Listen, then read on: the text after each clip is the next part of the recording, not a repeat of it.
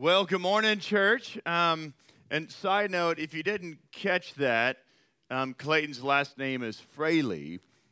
We hired his wife, Jordan Fraley, a few months ago as our children's director. So we just thought we'd put all of our eggs in the Fraley basket. And so if everything implodes, just blame them. So just kidding. We love them. But no, it's actually really fun because as we've gone through this process, it just became clear that, as we continue to develop our children's ministry and our youth ministry, that God just highlighted them, and it worked out. And so we're so excited about that. We're actually kicking that off today. For anyone in the room that's new or that has youth or thinking about it, just, we've kind of got a new rhythm that we're doing, and so you'll be seeing the youth. So that's for us, that's 5th through 8th grade is our junior high, 9th through 12th grade is our senior high, and they'll actually be joining us every Sunday morning during worship. So if you see an area blocked off that says youth only, you have to be the youth to sit there. So don't be that guy that moves their place card, okay? So they're going to come worship with us, and then they've got some age-specific teaching and stuff they're doing, but we're really excited about that. And so if you know any youth in the town, they're just walking around the skate park, just say, hey, dude, what are you doing Sunday morning? And pick them up and bring them here, all right?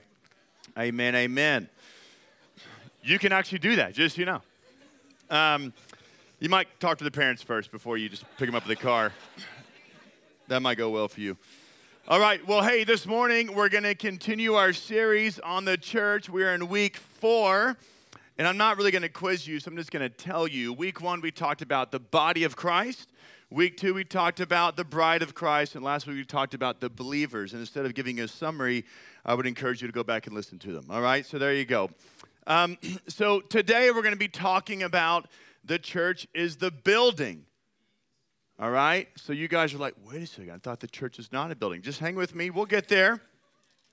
And just so you know, I am aware it's the Super Bowl this afternoon, but I don't need to spend my time talking about the Super Bowl. So you can watch it in all of its glory this afternoon, but we're going to talk about the church. Amen? All right, because I knew some of you guys are thinking, where's the Super Bowl joke, Pastor? Where's the fun fact, because probably 95% of pastors around America right now are telling something about Tom Brady or the Chiefs or something and making an analogy to the Bible. I'm just not going to do that today. So, all right. Well, let's talk about the church, okay? The New Testament word for church is ecclesia. I may be saying that wrong, but that's what it is in the Greek, which means the called out ones. Everybody say the called out ones. The called out ones, okay? So when we come to the New Testament, we discover that ecclesia is used of the community of God's people some 109 times, all right? So 109 times in the New Testament, you see this Greek word used talking about the church. Now, I want you to understand that it's used in 3 kind of main ways when you think about the word ecclesia. The first one is that it's applied to a local assembly of those who profess faith in Jesus. So in the New Testament, it's talking about an assembly of people, a gathering of people who are all professing Christ. They would call that ecclesia, the church. Another way that it's commonly used is it's designated as the universal church. For instance, in Acts 8 or 1 Corinthians 12, when he's talking about the church at large, and so that is another way. The third way that word ecclesia, the church, is used in the New Testament is signifying God's congregation, okay? So those are kind of the 3 main ways. You can go back and study it later, but I give you that context before we jump in today because I want you to know that that's the word we're focused on in this series, even though we're going through different metaphors about the body of Christ and the bride of Christ. And what's interesting is that the church is explained in so many different ways because it's so unique that when you walk through the scriptures, when it talks about the Spirit of God, right, fire and wind and water, and there's different kind of metaphors and illustrations for the Spirit of God. It's interesting that in so many ways, there's many metaphors, illustrations about the church. And usually when you are describing something in many different ways, that means it's really important. Right? So just in case you didn't understand, the church is really important. It's important to God's heart. It's a focal point in the New Testament. Now, let's go back to the beginnings of the church, okay? So the church was birthed in Jerusalem. So that's the birthplace of the church. And it's in the book of Acts, and you may be familiar with this passage. In Acts chapter 2, I'm just going to read verse 46. It says, and day by day, attending the temple together and breaking bread in their homes, they received their food with glad and generous hearts. Notice it says attending the temple together and breaking bread in their homes. So there was in the New Testament church, this is again 50 days after Christ's death and resurrection was Pentecost. And in Jerusalem, a day of Pentecost, the Spirit of God came. If you remember the story, if you haven't read it, it's a good one, because tongues of fire come in from all over, and they come to descend upon a group of people who were praying and worshiping, just like probably we were doing, singing Yahweh and Adonai and just giving God praise. Next thing you know, the Spirit of God shows up, and they were there doing that in this place because Jesus, before he left planet Earth, after his resurrection and went up to heaven, he said, hey guys, I'm leaving you. And they all kind of had the momentary freak out. You remember that moment? And then he said, hey, it's going to be okay because we're going to send the helper. I'm going to send the Spirit. He's going to come, so be okay. So they're in this in-between time, right? So just think about this for a second. So like they're in this kind of in-between days and weeks here where they're like, hey, he said the Spirit's coming, but it's Wednesday. He's not here yet. And we're still being persecuted. Like there's stuff happening against us. Like, Jesus, we hung with you, man, but where's the Spirit? So what I love about the birth of the church is that when it is birthed, it is not their doing. They simply are obeying the last thing they heard Jesus say, which was to wait, but stay focused, stay faithful, and I will fulfill my promise. Sometimes, guys, we need to not be looking for the next thing God's saying, but actually just obeying the last thing he said. Right? We're always looking for the new. What about the old? Right? Like, hey, did you hear about this new leadership book? Well, did you read the other one? Because it just says the same thing 4 different ways so they can sell you a book again.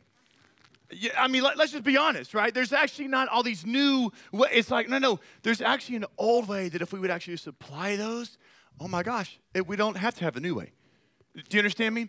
So here these believers are. The day of Pentecost comes. The Spirit of God comes, distributes tongues of fire. It's a crazy story. Then they start speaking different languages that they didn't know. They didn't have Rosetta Stone, okay, or whatever. So they start speaking these languages.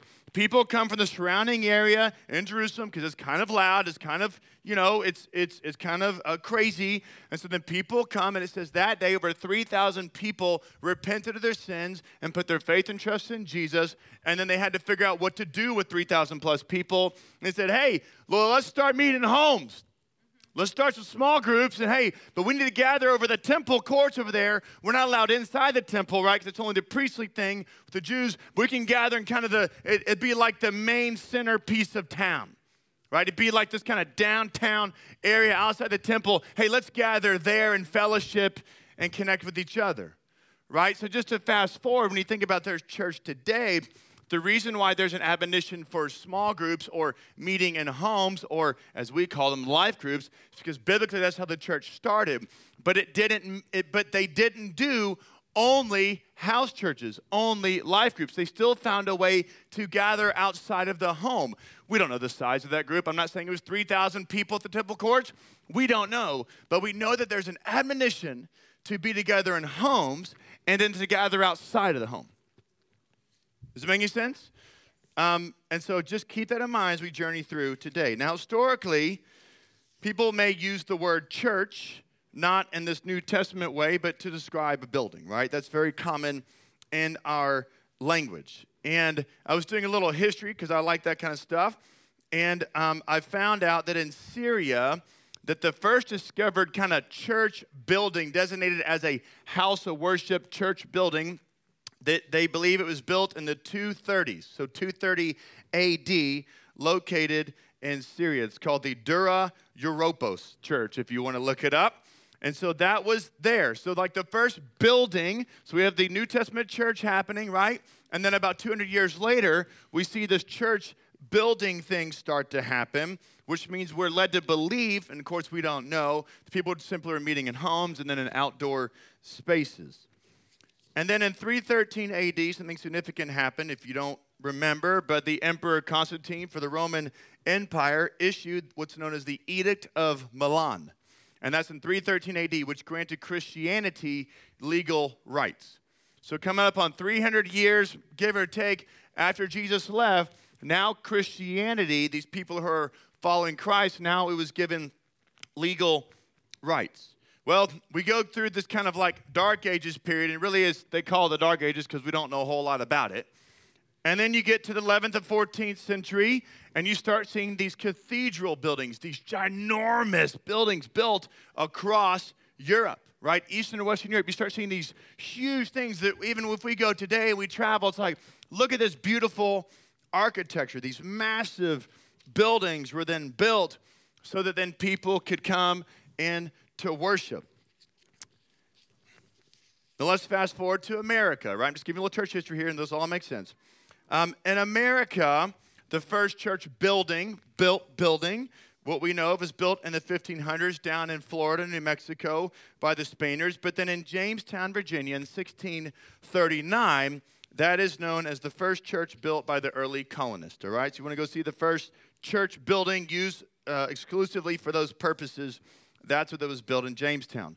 Now, according to the National Congregational Study, there's an estimated 380,000 churches in the U.S. meeting in a variety of spaces. So let's just call it south of 400,000 churches, part of all sorts of denominations, right? So that was taken from a couple years ago. I don't know where that is today, but roughly 380,000. So when we think about church, and when Americans think about church, when we talk about church, many people do talk about it being a building, right? We reference this, hey, you're going to go to the church building, you go to the church service. We're going to use that many times talking about the building. And so today's message, as I unpack it, where we're going to go is just to give clarity and context to this idea of the church being a building. But of course, we are not talking about it being a physical building. And I think that in 2020, it brought about many significant changes to even the meeting rhythms, right, and the gathering spaces of the church, right? Many churches did outdoor church for the first time. They maybe found a big tree or put up a big tent. They did the outdoor church thing because of COVID or whatever. Many churches went to streaming and online, right? People had to kind of shift up. Well, what are they doing? And in 2020, a beautiful result of 2020 is that it forced people, individual believers, church staffs, leaders, to really take a step back and say, what is church? Because I thought church was 9 a.m., children's ministry program, Bible study Wednesday night. I'm part of this committee. I tithe this money, and I do it again. Like, I thought that's what church was, that I was part of an organization, just like I'm part of some other organization in town. I thought that maybe that's what it was. And so people kind of got rattled this year, right? Leaders got rattled this year. Right? Church members got rattled. And so people are like, well, hold on a second. Like, wait, if you're going to take this away, well, what does that mean? You know, like, what if we can't meet and do it this way? What if it doesn't look like this? What about this? So people started scrambling. And what was fascinating was to see all the insecurities come to the surface for Christians in our country. I mean, if you didn't have insecurities here, I don't know what you were doing. But something bubbled up and all of us was like, whoa, this is I wasn't planning for this one when I was writing my journal, my 2020 goals. Right? It's like January 1st, you're like, God, what am I going to do this year? You know, no one got that. Okay, I know you didn't. No matter how prophetic you are, you didn't get everything's going to happen. And so it shook us, right? And so here we are, though. Now we're talking about the church. And again, our desire is to get clarity as a people as to what is the church? Who are we really? And what are we called to do, and who are we called to be? Now, in 2021, of course, when I say the church is a building, I'm not referring to these buildings in Europe. You know, it's interesting. I came across this Wall Street Journal article about churches across Europe.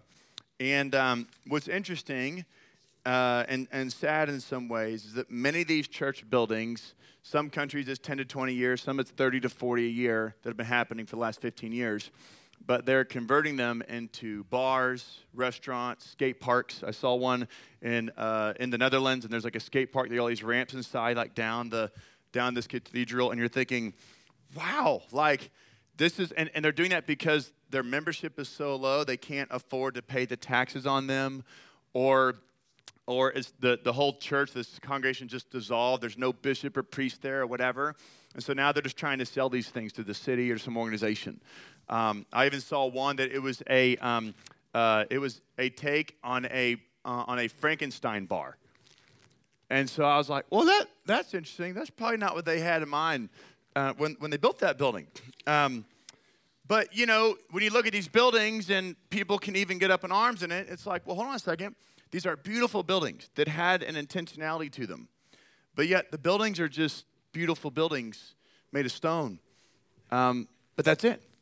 There's no people, right? Because remember, God's intent is to dwell with his people, not just to hang out in a beautiful building. And so when we talk about the church, we've got to remember it's talking about the people. It's the assembly. It's the gathering. You know, I was thinking about just construction. We think about building. I know there's more details into this, but in my limited knowledge of construction, there are plans, there are materials, and there's labor, right? So you kind of come to the basics. And so a set of plans would be blueprints or drawings, right? And so when you have a set of plans, you actually have to adhere to them. And it's not just one person. Typically on a construction job, let's say you're building a house, you have the builder, the general contractor. He has a set of plans, and then he goes and finds subcontractors, people that are very capable, your plumbers, your electricians, your mechanical guys, your flooring guys, your countertop guys, your painters, all the subs. He finds them, and he says, hey, here's the plans. I want you to give me a bid on this plan, and can you do this? Can you do this? And do you have the credentials to do it? Not just, I think painting's fun. Have you actually painted, you know? You don't want to hire a guy who's like, I think electrical stuff's cool. I mean, I haven't done any of it, but that sounds great. Like, you don't actually want that guy doing electrical work, just so you know. And so you have these plans, and you show them to everybody, and then you pick your team of subcontractors, right? And then it's the general contractor's job to work with the subcontractors and order all the materials needed for the job.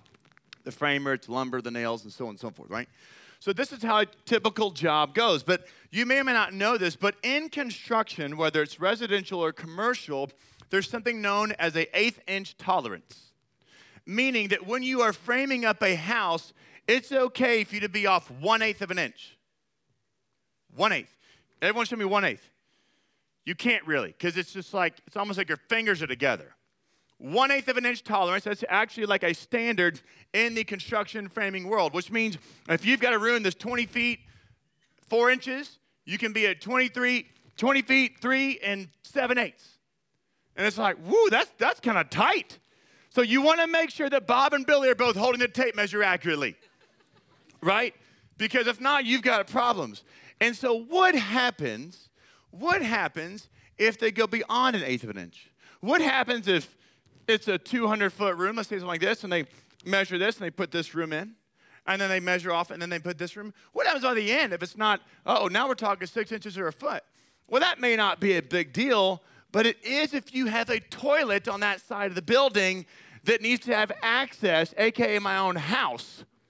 And so when they did it, we were just a little bit off that I didn't catch it. And so now my children in one of their bathrooms has a toilet that is so confined in this space, I literally could not even put a door on the toilet.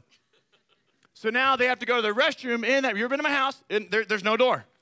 Because we literally couldn't get the toilet in and then get the door to close. On the plans, though, it showed it could close. But that guy, who will be unnamed today, did not frame it right. And so now, we literally put a toilet in, like the elongated kind. You know what I'm talking about? The elongated toilets, right? The one everybody likes, right? Okay, but if you buy a house from the 50s, what are you getting? The little tiny circular one that's good for potty training, okay? And so guess what? I had to swap out the nice elongated one for the 1950s, okay? So let me just tell you, it matters that you stick to the plans, right? So let's talk about the building, right? Kind of go through my little metaphor here for a minute. If the plans are the word of God, if you're 1/8 of an inch, a quarter, half inch off, and you think, it's not a big deal.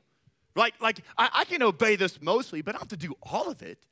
Because there's a tolerance there called grace. right? That means I can kind of do a little bit, but not. It'll be okay in the end. Yeah, and then you go down the line, you realize, we got nowhere to go to the bathroom, right? Like, wait a second. This actually has now had a ripple effect. My slight disobedience or my tolerance called grace is now actually having a ripple effect that's now going to affect the whole plan. So the Word of God is our plans, right? But then it's not just, it's not like he wanted Isaiah and John, everyone wants to write stuff down just so they could just feel good about themselves. It was so that others could read it and apply it to their lives. And so if we have the Word of God as our plans, but then when you talk about the labor side, the people, you talk about the materials we're bringing to the table, the giftings and the skill sets that God's given us, those raw giftings, if we don't apply it to the plans directly and in order, it will never get built. Just so you know, in construction, if you do not have the plumber put in the pipes before the concrete goes in, you got a big problem. I just saying, man, look at that concrete slab. Yeah, where's all the water going to go? I don't know. Shoot. You do not want to get out of order in construction because it is costly. Therefore, when it comes to the Word of God, there is an order to things. There's an order to the house of worship. There's an orderedness to how you gather and how you are the church and how we are as a people. There is an authority, number one, that goes to Jesus, a submission to him. That you can't have rogue people on the job site just want to do their own thing. You actually have to give way. It's like the plumber wants to get his job done the same time as the electrician, but they got to work it out. And when they can't work it out because they both fight each other and they're both just trying to make their dollars, who has to step in? The GC. It's like, hey, quiet. You go first. Take a lunch break. We'll see you at 2. That's why you have a general contractor. Somebody has to be the third party to step in and say, we're not going to do that. We're not going to fight. We've got to get this thing built. So get over yourself, and build it like I said. But in the church, we don't like that. Get over yourself. What'd you say to me? What if your boss says to you, though, at your secular job, hey, that's actually not going to work. Change it. You going to cry in front of him? Because you'll be fired. Let's be honest. I didn't mean to make the coffee like that. I was so sorry. What are you doing? Leave. It's like, oh my gosh. But in the church, we're okay with squabbling and fighting. That's not how you get it built. That's not how a church gets built, y'all. This church ain't going to be built like that anymore. So where we're going to go today is we're going to talk about what does the Word of God say about how this thing needs to be built. Not my idea or your idea. I don't really care about your idea. I don't really care about my idea. If my ideas are not aligning with this, there's a problem, right? It's like even what Christians shared, our own initiative, if it's not aligning with the Scripture, there's a problem. It totally aligns, and I could spend hours with you talking about how it does. But we are not going to do things out of alignment with the Word of God. All right, you guys ready to buckle up? Yes. Okay, so here we go. Hopefully you're going to get into construction and understand all this stuff. It'll make sense to you. All right, here we go. So the church is not a building in the normal sense. Obviously, hopefully that has been established for you. So let's talk about why is the church really being built? Like, why does it matter that the church is built? Let's talk about that. Well, John 14:15-17, Jesus said, if you love me, you will keep my commandments. And I will ask the Father, and he will give you another helper, that's the Holy Spirit, to be with you forever. Oh, that's good news. He's not temporary. He's not on loan. The Spirit of God is with you. When you receive Jesus, he's with you, and then forever. Forever. That is such great news. Even the Spirit of truth, whom the world cannot receive because it neither sees him nor knows him. You know him, for he dwells with you and will be in you. So Jesus says to them, I'm going to send you the helper. And he says this, you know him, for he dwells with you and will be in you. Dwelling with you and being in you. To me, that implies an internal, external. It is the Spirit of God in you and the Spirit of God amongst us. Do you see? Go back to the day of Pentecost. People praying. Spirit of God came upon each of them, in them, right? But then the Spirit of God dwelt, because how else are you going to get a guy like Peter to stand up and everyone's like, what must we do? And he says, repent, for the kingdom of God is at hand. Repent of your sins. And 3,000 people, all sorts of personality types and different dialects and stuff are like, okay. I mean, that ain't happening because Peter's a great orator. That's the Spirit of God on display. I did not know what was going on, but you better believe I was going to be on 2 knees repenting. Yes, sir! I mean, in that moment, the Spirit of God shows up like that. You're not like, I don't know, like this Peter guy, he's a little scruffy there. You know, it's like, no, it's like the Spirit of God is there, and it's go boom, and it's, whoa, this is God. This is the one we've been waiting for. I'm in. See, when the Spirit of God shows up, it's not like, oh, I mean, it's thick. It's thick.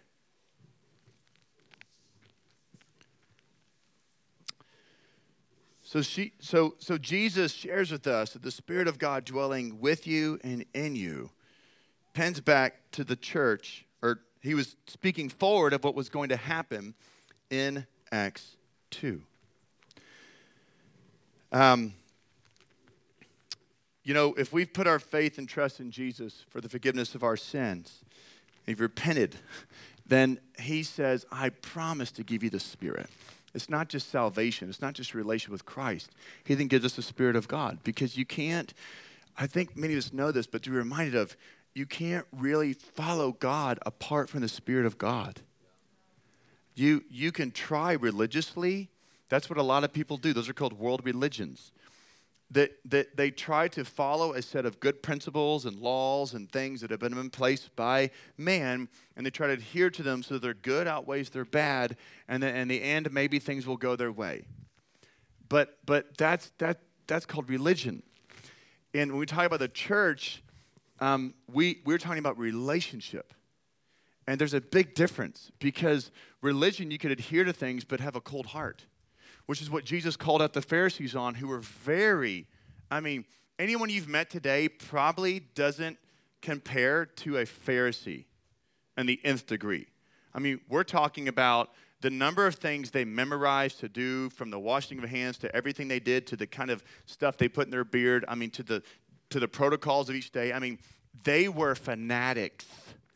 They were not to be trifled with. They were committed, to their core.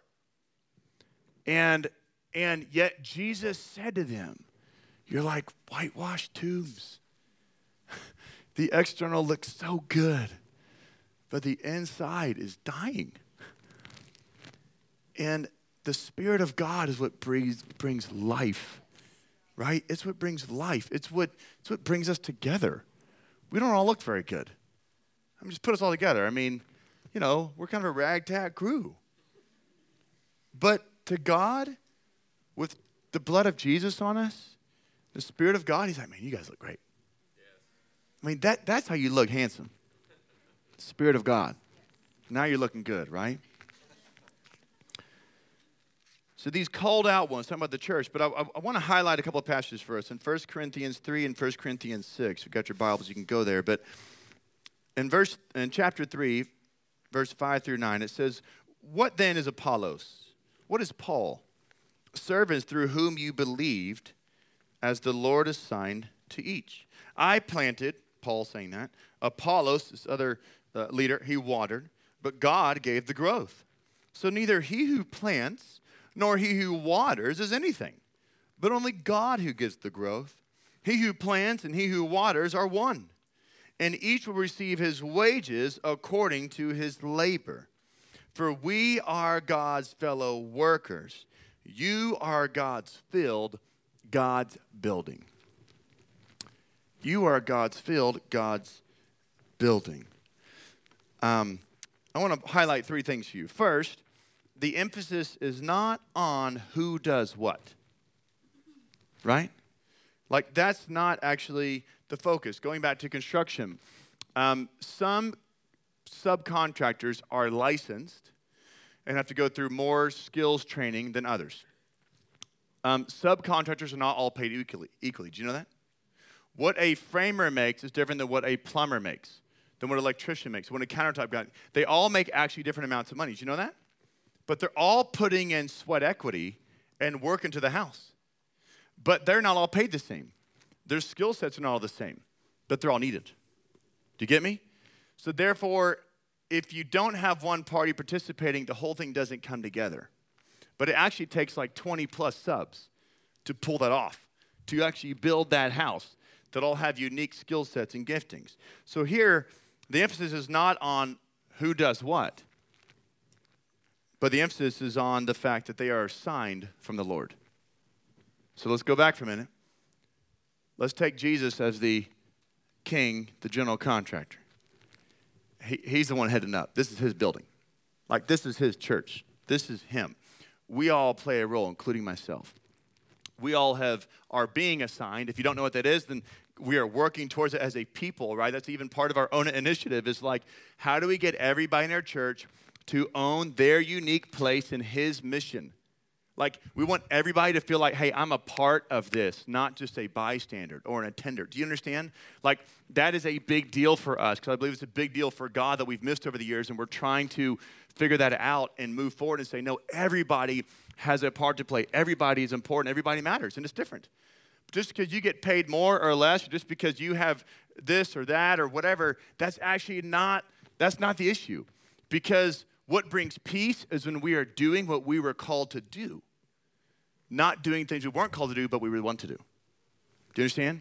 Because usually when you want to do things you're not called to do them, there's actually a lot of anxiousness and tension. You're actually square peg, round hole. Right? But it'd be like, man, I really want to sing. I use that all the time, but it's helpful. It's like, I really want to sing. But then we're like, but you don't sing good. And you're like, I know, but I grew up listening to this and that, and I love to sing. And that's great. And God loves you singing in the shower by yourself. That is awesome.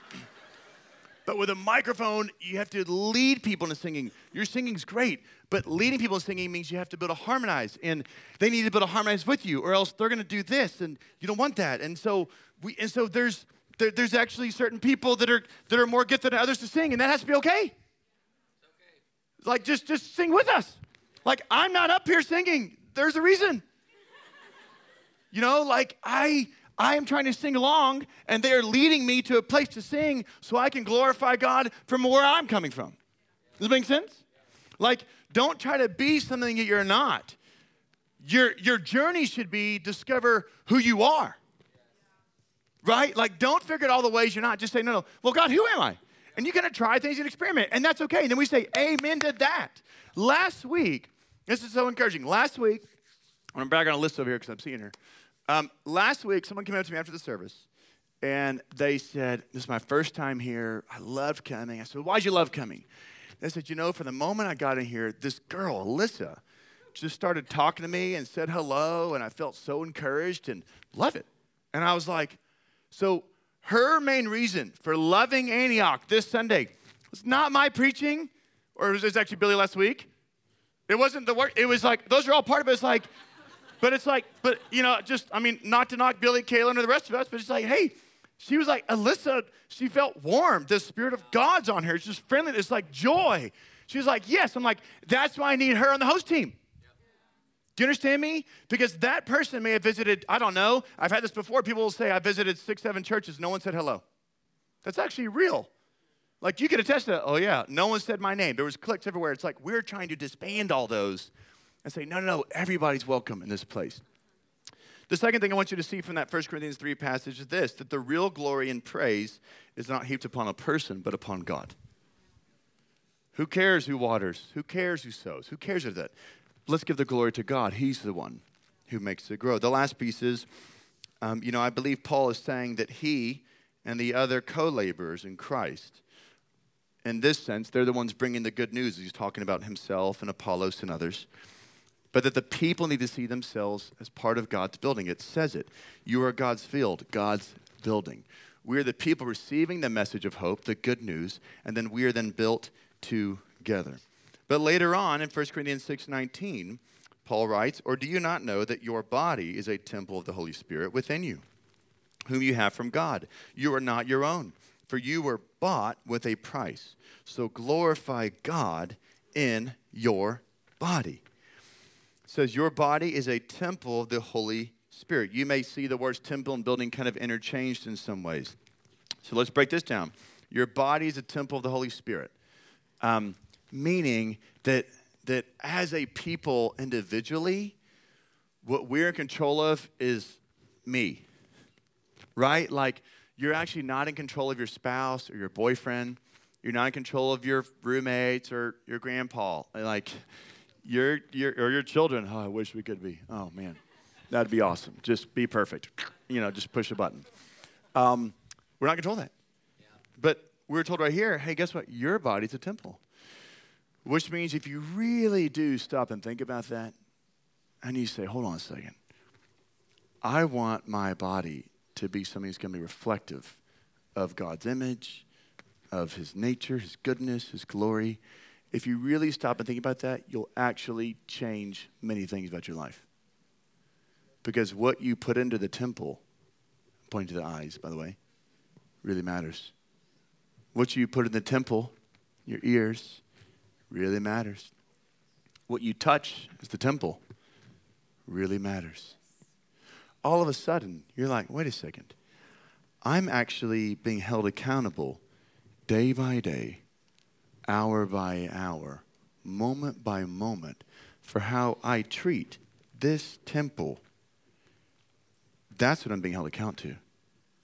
Not how much someone likes me, or what this organization does, or what happens here in this career. This. You're accountable for this. Everything that comes in, everything that goes out. So when you view life like that, it changes the way you do things. You're just not going to allow things, let me put it this way, to be a little more extreme. You wouldn't want someone to desecrate the temple, would you? Right? Like, you wouldn't, like, I know we're talking about the church, even not as a building, but let's say someone came and tried to burn this place down. I would hope some of you would get frustrated by that. I mean, I would, that's okay. And so I would want you to be a little up in arms, like, hey, what? Oh, burn our building down, man. I would expect that a little bit. I mean, come on. That's maybe like the fourth piece of the OWN initiative. Just we need to all own it. The thing burns down. Okay, so, but I want us to view our bodies in that way. Oh man, I don't want stuff to happen. I want this to be good. What comes in, good. What goes out, good. Because I want to be reflective of his nature. Another piece he says in the 6:19, we have to remember, not only is it the temple, but it's not your own. It's his. He gave it to you, just like he gave you the Holy Spirit. He gave you your body.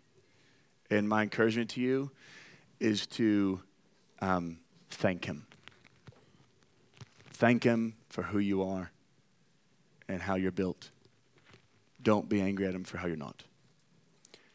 The sooner you realize the way he made you with the mind you have, the heart you have, the Enneagram you are, whatever all that stuff is, the sooner you wake up and realize that, wait a second, God did this on purpose,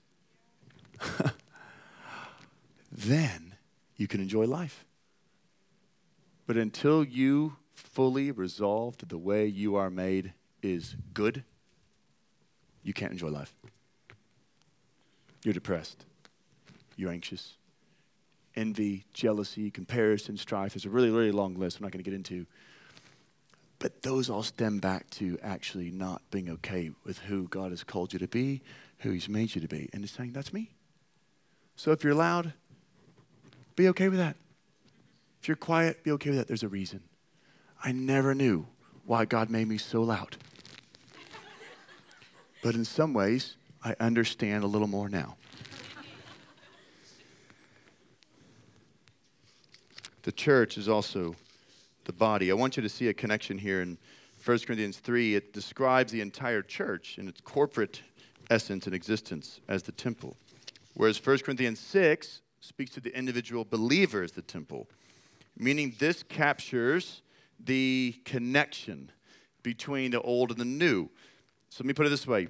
Salvation is not merely about the salvation of individuals as individuals. As an individual believer's salvation, it is very important, obviously, but it's incomplete if it does not bring that person into a vital relationship with the corporate people called the church. Let me say it again. An individual salvation is extremely important. It actually says heaven rejoices, when one sinner repents. It's awesome. But that's not the end goal. You see, if you believe in Christ, you begin to follow him, to then be not connected and part of the fellowship of believers. That's an incomplete picture. It'd be like saying Jesus is all about grace and never referencing truth. He's actually grace and truth. He's actually very loving and the judge. Right? There's something called the judgment seat of Christ. That's like, wait, that's Jesus? I thought he was really nice. He is. We'll get into that another day. But you have to understand that there's these realities that go together. The individual believer walking on their own path by themselves throughout life is not completely obeying what the Word of God teaches us about someone who follows Christ. Jesus could have just recruited one disciple. He didn't. He chose to get a group of them on purpose. So unless you're smarter than Jesus, you should probably just do what he does. Amen? All right, last few verses I want to read here before the band comes up. Ephesians 2, 17 through 22. And he came and preached peace to you who were far off, and peace to those who were near. For through him we both have access in one Spirit to the Father. So then you are no longer strangers and aliens, but you are fellow citizens with the saints and members of the household of God, built on the foundation of the apostles and prophets, Christ Jesus himself being the cornerstone, in whom the whole structure, being joined together, grows into a holy temple in the Lord. In him you also are being built together into a dwelling place for God by the Spirit. The part I want you to focus on is verse 22. Ephesians 2:22. In him you also are being built together into a dwelling place by God, dwelling place for God by the Spirit. You see, the fellow members, we are fellow members of the household of God. It's a really big house. You know that song when you're growing up? It's a big, big house with lots and lots of rooms. That's right. Go and watch it today, okay? But it's a big house. Oh, he's building a great house. Actually says in heaven, he's building a house not made of human hands. It's going to be epic. Whatever castle, chateau, mansion you've ever imagined, it pales. This is the house of all houses. And he is building it for us, this place. But you know what? In heaven, since the glory of God is so present and thick, there's no need for light bulbs. He's just lighting up everything with his glory, right? But then he says, you have the light, right? Like you have the hope. You are salty. You are meant to be the city on the hill. You are meant to shine bright, leading people to one place. There's this place, oh, so good. But I want you to know we're going to live right now in a way that shines that. We're going to be people that are fellow members of his household. And when you are a member of the household, you take refuge there, you contribute there, you are part of that house. And when something's broken in the house, you help to fix it in the house. Jesus being the chief cornerstone. It says it's built on the foundation of apostles and prophets, but yet Jesus is the chief cornerstone in that building. I don't know much, but all I know is in big, large stone building structures, there is a cornerstone that is precisely cut. Like it is perfect. It is the most perfect piece of stone they put because everything then builds off of that. If that thing is crooked or off in any way, the rest of the building gets wonky, right? But if that is perfect, it can be built right off the perfect, which is why we always go back to Jesus. We don't go through a bunch of people to get to Jesus. We have access to him. God set it up so that you have access to him. You don't have to go through a priest. You don't have to go through your mom. You don't have to go through a nice guy you met. You go to Jesus directly. He's given access to him. That's the difference between Christianity and everything else. The access point is to him directly, not through another man or another woman. Isn't that beautiful? He's the cornerstone. I'm going to invite the band on up. The last piece I just want to share with you on this passage, going back to that verse 22. It says, in him you also are being built together into a dwelling place for God by the Spirit. I read that this past week, and I was thinking to myself, have I seen that anywhere else? And I researched it, and that phrase, being built together, is actually one word in the Greek. And that Greek word occurs one time in the entire New Testament. But it's a word that describes being built together. And it's saying it in context of being built together into a dwelling place for God. So let's go back to the question. We're saying the church, it is not the building we think of. It is a building, but in a different sense. It is a building that is being built, aka the people, the called out ones, the assembly. When the people are together, then his Spirit is able to dwell. The day of Pentecost, I just shared earlier, the Spirit of God came on individuals and was present amongst the people. Here we are 2,000 years later. The Spirit of God comes on individuals and is yet present amongst the people. But what attracts the Spirit of God? Like, what attracts the Spirit to come? Well, let's just go back to what happened in the book of Acts. What attracted the Spirit of God to come? Why then? Why not when they were just eating breakfast? Right? Like, why did he come then? Why did the Spirit of God come then? Because it was a gathered people worshiping God, extolling him, praying. They were saying, yes, Lord. And then the Spirit came. Do you know what attracts the Spirit of God? It's when the people of God are acknowledging God. It's when we are giving him praise. It's when we are giving him honor. It's when we are humbly submitted to him. That's what attracts the Spirit of God. It's humility. It's hunger. It's the praise. It's like a magnet. Boom. He comes when that's there. So that's what we're going to do today. We're going to stand up. We're going to worship him. I'm actually not going to have you pray over anybody or do anything else. We just want to worship God right now. We're going to sing this song, Living Stones, because I think it captures this heart, this idea of what does it look like to be a people built together? What's it like to be a place where God is honored, a holy priesthood, but every stone in the wall, in the building matters. And I want you to hear me say that today. There's the individual matters, but the individual must be connected back to the whole. And that we gather as a church because we want the Spirit of God to dwell with us, to be built together for a dwelling place for God. We want God to dwell in us, yes, but we want him to be amongst us. So I just want you to pray with me right now.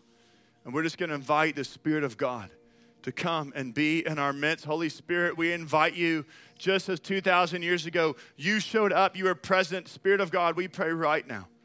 Come in this place, fill this room. Let us extol your praises. Let us recognize who we are in you. And let us give you all the praise and the glory, we pray in Jesus' name. Amen.